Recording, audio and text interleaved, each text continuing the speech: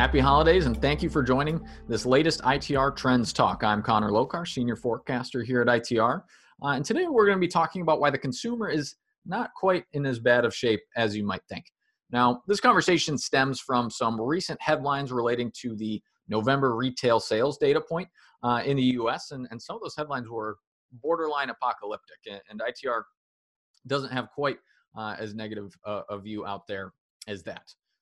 To be fair, the November data point, it was not tremendous. It did decline from the October level, falling 1.3% from October 2020 reading. And a decline in retail sales in November is generally atypical for the month. Normally, we see, as the fourth quarter progresses, a seasonal riding cadence, but it's not without precedent. In fact, we've actually seen a negative month-to-month move in retail sales from October to November 6 other times since 1990. Now, I drew 1990 as the line in the sand there for the data I wanted to examine, just because post 1990 is generally recent for a lot of folks. So we actually see about 20% of the time there is a negative reading there for November. So not typical, not average. It was below average, but not without precedent. The most recent and severe instance of October to November decline was in November 2008, when we saw retail sales decline 4.1% from the October level, when retail sales actually descended into a recessionary trend.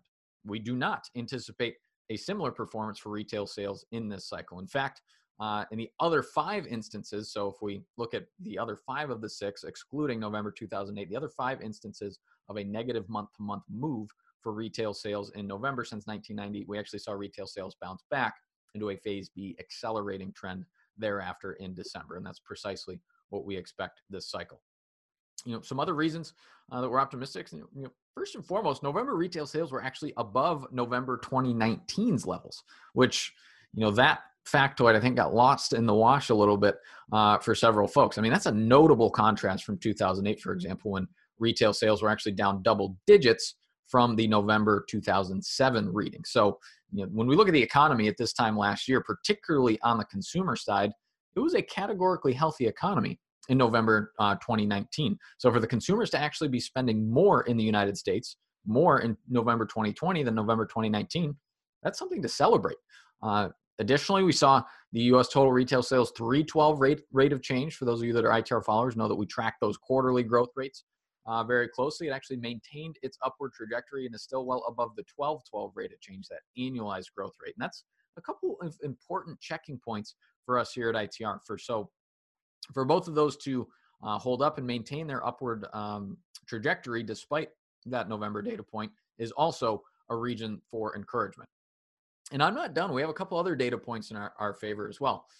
First, as an analytical response to the quick changing nature of the economy in 2020, we actually adopted a lot more weekly, more dynamic weekly indexes to track for the economy that can keep up with this crazy world that we now find ourselves living in. And a new favorite of ours is the Johnson Redbook Weekly Retail Index, which is in weekly readings through mid-December is holding strong. It's actually up modestly from the same weeks back in 2019. And this is another stark contrast from 2008, when the same weekly metric was much more foreboding in its trend line. It was actually below zero and sinking deeper into recession. So to see those weekly numbers, particularly here in December, hold up after that November data point is another check in the positive column for us. And we also have encouraging disposable income data to lean on. Disposable income, the most recent data point available, is up 5% from the same month in late 2019, indicating that the consumer still has some gas in the tank.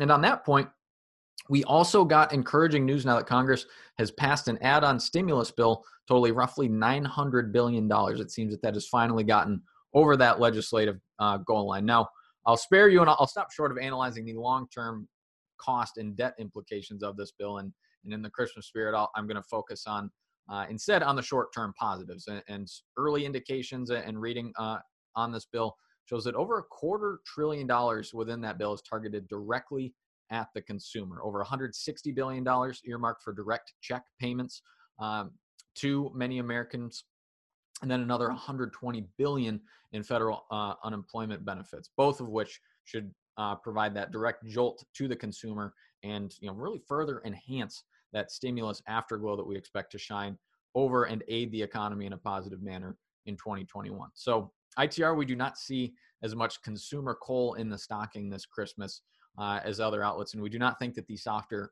November data point precludes an ongoing recovery in U.S. gross domestic product in line with our forecast. So for us, as we close out 2020, we think that it's best to try to block out the noise, control what you can control, and really focus on recovering and rebounding conditions for your business in 2021 if you happen to find yourself positively correlated to the U.S. economy.